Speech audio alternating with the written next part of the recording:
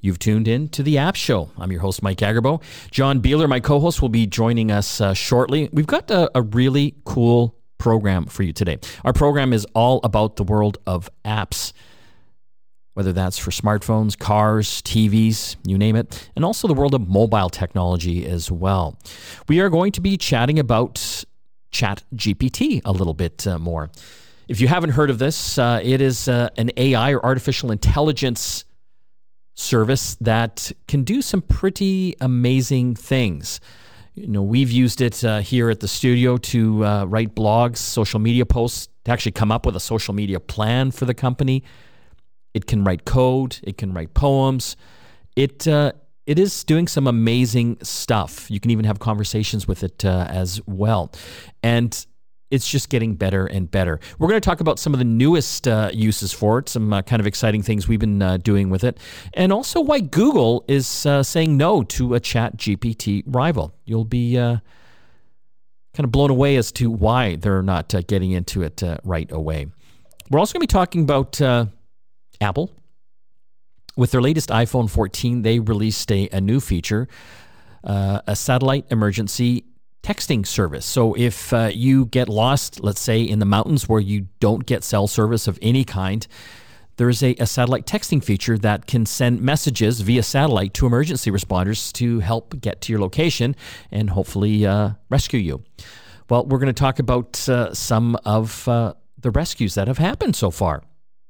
It's pretty amazing technology, and you know, one reason I would say to upgrade to one of the latest iPhone 14s out there if you were in the market to get a new phone. We'll tell you about that and where the future is headed for it.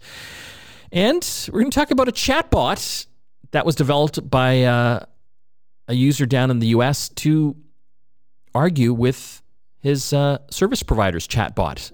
He was going after Comcast down there. They're kind of like Rogers and Bell, but the U.S. version, to get a better deal on his bill. And so he developed a chatbot to argue with their chatbot. Why not? We'll tell you what happened and how he fared with that.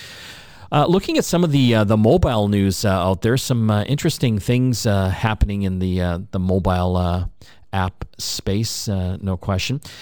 We've been talking a lot about artificial intelligence and AI art, but a very famous filmmaker, Guillermo del Toro, says that AI art used in film would be an insult to life itself, which is kind of interesting.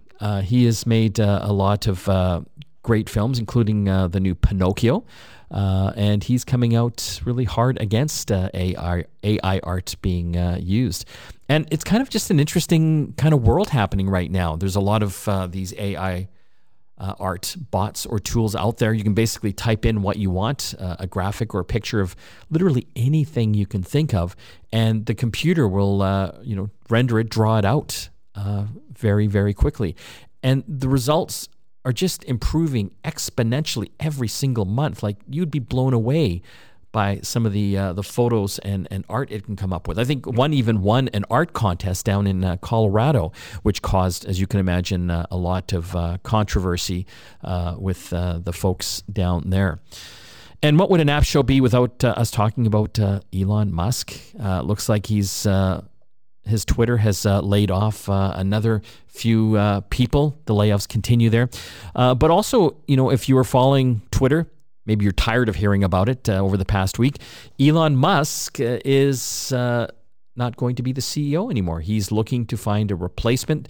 He actually conducted a Twitter poll for Twitter users, asking whether he should continue on being the Twitter CEO. Kind of a gutsy move. Really, when you look at all the controversy swirling around all the crazy things he's done to that company since he took over the helm. Well, it did not go well for him. And maybe this kind of was his plan all along. Basically, I think 57% of the poll respondents said, no, he shouldn't continue as the CEO. I actually voted myself. I said no. But was that part of his plan all along? knowing that he wasn't going to continue to be the CEO. Like, he's got so many other companies going. He has SpaceX, he's got Tesla, which either one of those companies would be more than a full-time job. He's also got the Boring Company. He's also got a Neuralink company that's developing software and hardware that can interface with our brains. He's developing robots. I don't know how this guy sleeps at night. It's just ongoing. Also in the news, he's basically asking people to invest in Twitter at $54.20 a share, which is kind of interesting because that's the same price that he invested in, which kind of added up to the $44 billion price that he paid to buy the company. But if you recall, he was all up in arms, and that's why it took so long, because he basically tried to kill the deal, saying it was overpriced and it wasn't worth $44 billion anymore. Yet here he is now asking folks to invest at $54.20. And I guess I would argue that that's not really worth it anymore after all the craziness that has happened there over the past few months. Advertisers have fled just because of the chaos, and a lot of hate speech has returned to the platform because I think he killed off most of the moderators that would have looked after that and flagged it. So, yeah, I don't think he's going to get a lot of takers on it. I mean, would you invest that much money for Twitter right now? I would think you could get it at a fire sale, essentially. But it'll be interesting to see who will step up to take on the job of CEO of Twitter. And I guess all I can say, it's literally only up from here. We've got a lot to talk about on today's program. Again, coming up here, we will be chatting about Apple and their new satellite emergency messaging service available on the iPhone 14. So it's an amazing feature. If you do any type of travel outside of cell service areas, if you're going through mountains or you do a lot of hiking where you might not get that service, I think you should check it out. There's been some really great stories of people being rescued because of it. We'll also be talking again about ChatGPT, that amazing tool that can basically create all sorts of business plans, stories, poems, and much more. And a chatbot developed to fight other chatbots. I think I need some of these when I try to get a better deal with Shaw and TELUS. You're listening to The App Show here on the Chorus Radio Network. We'll be back shortly after this. You are back with The App Show. Mike and John here. With the latest incarnation of the iPhone 14 and 14 Pro, and also the latest iOS 16, Apple has introduced some interesting safety features, which I appreciate, John. One of them is crash detection. So the phone knows through the gyroscope and sensors in the phone if you are involved in a catastrophic crash in a vehicle, for example. Yeah, because it knows you've been moving at a certain speed and now you're not. Yes. Another feature is the satellite emergency messaging system, which is my probably main reason for upgrading to an iPhone 14. Yeah, because I do a lot of skiing and I go through, I've got a trailer now. We're driving through the mountains and stuff, and a lot of times you don't have cell reception. So it's nice to have peace of mind knowing that if there was an emergency, having that satellite messaging feature, I could get a message out and hopefully someone will come and save my bacon. Yes. So let's start with the collision detection. It's off to a start. As you can imagine, certain things can set the collision detection off, the crash detection off. Well, I remember when they first launched the betas earlier this year, people on roller coasters were setting it off. Of course. Yeah. Right? Yeah. So it has to learn, right? Yeah. There's so much testing they can do. But once it gets out in the wild, obviously that's when the real data comes in. Real data comes in. Well, it looks like other things are setting off. There was apparently a snowmobiler in British Columbia set it off. And so when it detects the crash, it then dials emergency responders.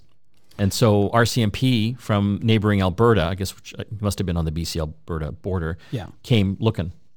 But he hadn't crashed. No, but I mean, this is the same, like the fall detection on the Apple Watch. Yeah. If you fall, and this happened to me as we've talked about before, it actually will ask you if you're okay. And if you don't respond within a certain amount of time, it'll just start calling 911. And you can cancel that, but then typically 911 will call you back. Yes. And so it makes sense that he was snowmobiling. He probably didn't even notice his phone was doing all this in the background, especially who knows where he was, where he had cell service. Yes. And then, it happened with a skier as well. Yeah. I can see that. You're going at a good clip. Yeah. And then, I'm a good skier. I can stop on a dime. Yeah. That would probably look like a crash. Right. Same with a snowmobile. Yeah. Yeah. Or even a car. I mean, you can stop quickly. Doesn't mean you crashed. Because there's no G-force sensor that I'm aware of. Yeah, it's funny. The media, obviously, I hate saying it that way because we're the media. Because we are the media. But they love stories like that. Do you know what I mean? If it bleeds, it leads. Yes. But I have to say, like, how many... We're going to hear about the exceptions. There's no question. Yeah. But how many times does it help? Do you know what I mean? Well, I would say probably exponentially more. Yeah. Than... The thing is, it just has to save one person's life. That's it. And then it's worthwhile. Of course. I mean, and unfortunately, emergency responders deal with a lot of false alarms. Yes. That's kind of their business, right? I guess they don't want like thousands more. Well, no. And this was the concern that we had with the Apple Watch when they started doing all the health stuff that kind of, was there going to be this big surge in doctor visits because my watch said I'm dying? Apparently it didn't turn out that way. No. But now this is a much more automated system though. And it would have to be though, right? Because if you're in a crash, you might not be able to phone 911 because you're unconscious. Right. Or you're pinned into your car or something and you can't even reach your phone because your phone got launched out the window. Yeah. So on the flip side, we're talking now about the satellite emergency messaging system. It's available in iPhone 14 and 14 Pro. Game changer. Like, this is an advancement in smartphone technology. Yeah, and because it's not just like they added something to the watch or to the phone. They've actually Apple has actually invested into satellite technology. So they've spent a lot of money to make this system work. And it's working in a number of countries now. So, I mean, there's some stories starting to happen now. There has been some rescues that have been involved. A person up in Alaska, I guess, had issues on a snowmobile, and he was able to use that feature to get help. Now, 2 motorists in L.A. County's Eastern Canyons are the latest people to get saved. As you can imagine, in canyons, probably a lot of dead zones up in that area. And they were able to get help. It's interesting. They actually, the rescuers credit Apple's use of accurate longitude and latitude information that comes with those text messages from the satellite service. Yeah.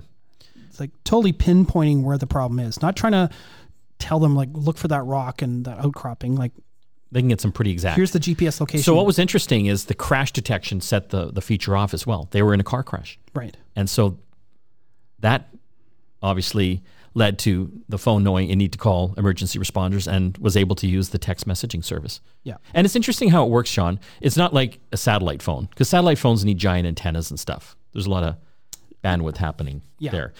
This is basically taking short messages. It goes through a bunch of prompts. Basically, it has your personal information ahead of time, and it starts asking you questions.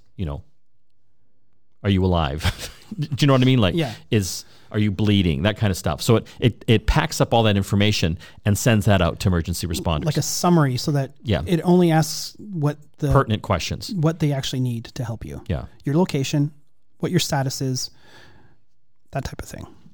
What's interesting is I don't even think we can fathom, and I'd love to dig into it a little more with the Apple folks, the infrastructure that needed to be put into place. It's not just the technology, John, putting the chip in the phone. Yeah, that's what I was saying. And getting some satellite space. It's where do those messages go? You know, obviously there's a lot of emergency responders that have that capability to take those messages, but from, you know, what Apple was saying, there was a lot that don't. So they've actually set up their own call center. Yeah. That's the first thing I thought of when I saw this being announced at the Apple keynote, is like, this isn't just hardware being deployed. This is much more than that. And it's exciting that they're investing money into this. I'm curious as to when Apple might start charging for this service. Well, they said it's free for the first 2 years. Right. I don't know how they can charge for it, though. I think they should just bake it into the price of the phone, because can you imagine someone having the phone and they didn't subscribe to it and then they die? We're sorry. Yeah. Insert your credit card to continue or die. No, for the love of God, help. Well, it's interesting that we keep saying that's interesting. I noticed that. Samsung might have the first Android phone with a similar feature for this satellite system. No. Google is currently trying to figure out its own satellite solutions, so we might see that in a future Pixel phone. But the Samsung Galaxy S23 might be the first to use satellite connectivity. What's going to start getting interesting is when they are able to build in voice to it and data. And I don't know if that's possible in the form factor of the iPhone or an Android phone. Well, I also wonder too, though, like we've seen some collaborations between Starlink and T-Mobile, for example. Yeah. So maybe it is possible that they can sort of bridge that gap thanks to something like Starlink's. Yeah, but the challenge is the antenna, John. Like, you've seen satellite phones. Yeah. They look like phones from the 90s. You know what I mean? Like, they got the giant antennas on them. So I don't know how that technological hurdle is going to be overcome. But well, we're seeing a lot of satellite technology trying to blanket the planet with internet access. Yes, but you have to have a big antenna. Not necessarily. No? Not with current, or yes, with current generation satellites, but next gen satellites, maybe not. Satellite 2.0. Yes.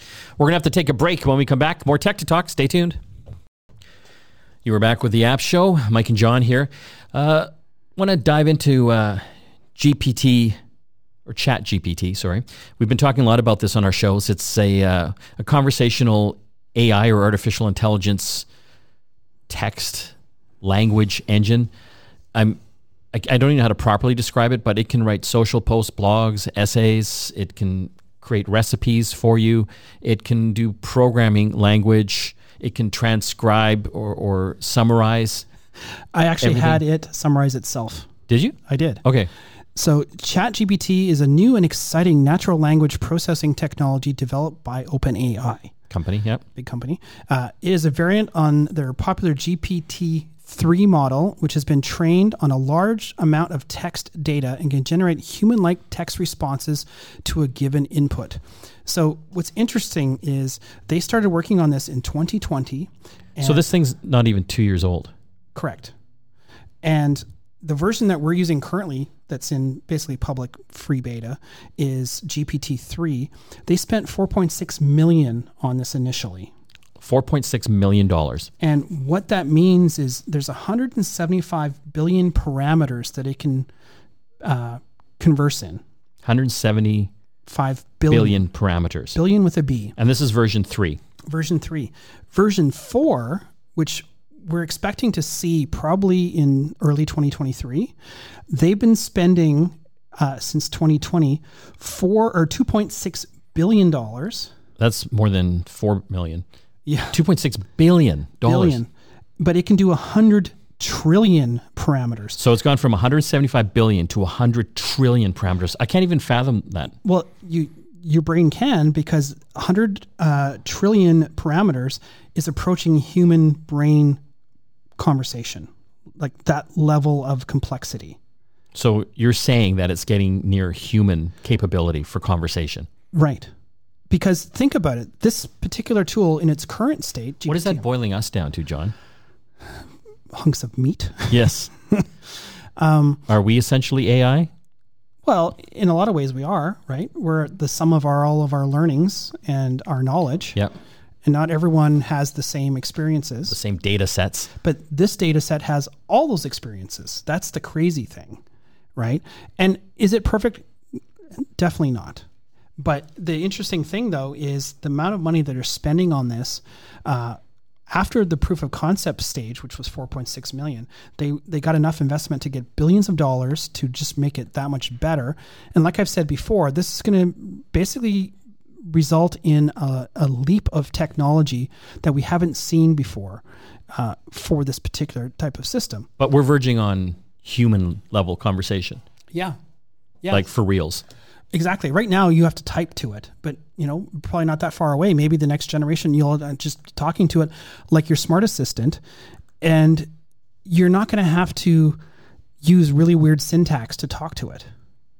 You don't have. That's the nice thing about ChatGPT right now is you can have a conversation with it, and it will continue to refine its results as you give it feedback.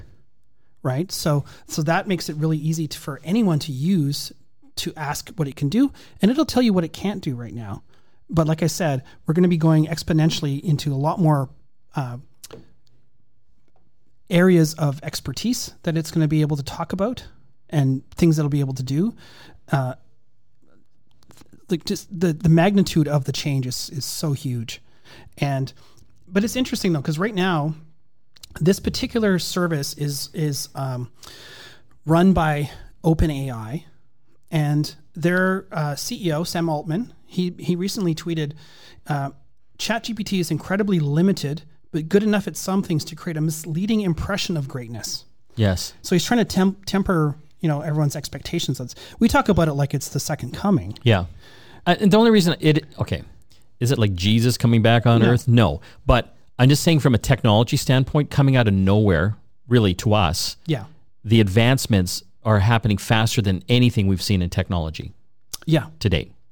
No, I mean, and this is like the culmination of every sci-fi movie you've ever seen that has some kind of singularity in it. Yeah.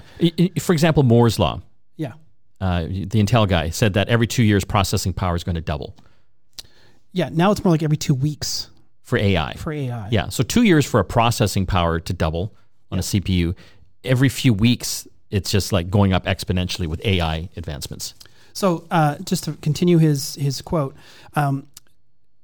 it's a mistake to be relying on ChatGPT for anything important right now. It's a preview of progress. We have lots of work to do on robustness and truthfulness. And as we've discussed before, there's been a few times where it's literally just made up stuff because it didn't know the answer. That's right. And so you do need to sort of still edit some of this stuff. But what also is really interesting, though, is Google has come out and said that they're not going to be launching a rival to this. They have similar technology already, but they're not quite ready to reveal their tool because of reputational risk. They want to get it right, according to Google. And but are they going to release something? They say they're working on it, and if it's anything like OpenAI, they're spending more than $5 on this. Right. So they're putting all the great minds of AI research at this. Google's had some problems though with their AI research people. They've had some people that either were quit or were fired because of the ethics of AI. How do you mean? Well, when AI knows everything and can answer anything, how do you know that it hasn't been biased in some way because of the material it's been trained on? Yeah. It comes down to data sets, what's input into it. Right. So, kind of like us. We're biased in the world that we live in. Where you grow up. Yeah. What your parents told you when you were young, the teachers you've had, all those things. Yeah. It's the same thing for AI. And those biases can dramatically get magnified when shown on an open platform like something like ChatGPT. We've seen things like Lensa, the magic avatars. There's a lot of female bias with the results that people are getting with that particular tool. When women use it. Yeah, because it over-sexualizes those results. Yes. And there's been a lot of blowback about that. Yeah. So guys made it. Exactly. Yeah. But, we also have seen other biases in how AI facial recognition works. People with darker colored skin tend not to get recognized properly. Or a lot of false positives. Because white people worked on it. Exactly. Yeah. And again, it's the training models that have been trained in them. And so there's a lot of ethics about... But there's no standard for that. There's no governing Not yet. organization. No, for and, that. and I think that's what some of these Google engineers were trying to fight for is like, we need to have some rules in place so that people can't misuse this technology. Yeah. Because it's very easy for this technology to be abused for, just in basic deep fake technology, Oh, that deep fake. So we've talked about deep fakes, videos of like Obama or Tom Cruise that are basically not them. Right. It's just somebody, and then they digitally, with AI, they've matched their facial movements. Yeah. In the next 5 years, that's going to get like 100 times better. I mean, it's great now, which is scary. Yeah. It's just, you're not going to be able to detect any of it. And even things like, like Adobe in their Photoshop, they have the ability to detect if images have been manipulated. We're going to start to see some of those kinds of technologies come for AI that will be able to detect whether this is manipulated video or a manipulated speech. But then AI is going to find a way to get past those. Presumably, because it can work faster than humans can. Yes. What do you think, though, like 10 years out? It's a different world. I can't see how it's not going to be different. I got to be honest, John, like in the past, I could kind of see 5 years out with technology. Kind of. Me too, but I can't now. Even this, I can't see 5 years. I can't. I don't know Yeah. what's going to happen. Well, what's going to happen to jobs? What's going to happen to the tech that we're using? What tech is going to be basically obsolete because AI has gotten so much better? Well, we're going to keep following this story. It is developing weekly, and listeners, you got to try out some of these tools. We've been talking a lot about ChatGPT. It's free to try right now, but just go in there and just monkey around just to see what we are talking about. When we come back from the break, more tech to talk here on Christmas Day. Back after this. You are back with the App Show. Mike and John here. Continuing on our artificial intelligence theme this lovely Christmas day. This next story I thought was kind of fun. We've been talking a lot about these bots that you chat with or ask it to do stuff for you. And in a lot of places, like your cell phone provider, your internet provider, almost any service provider, they now have the ability to chat with them.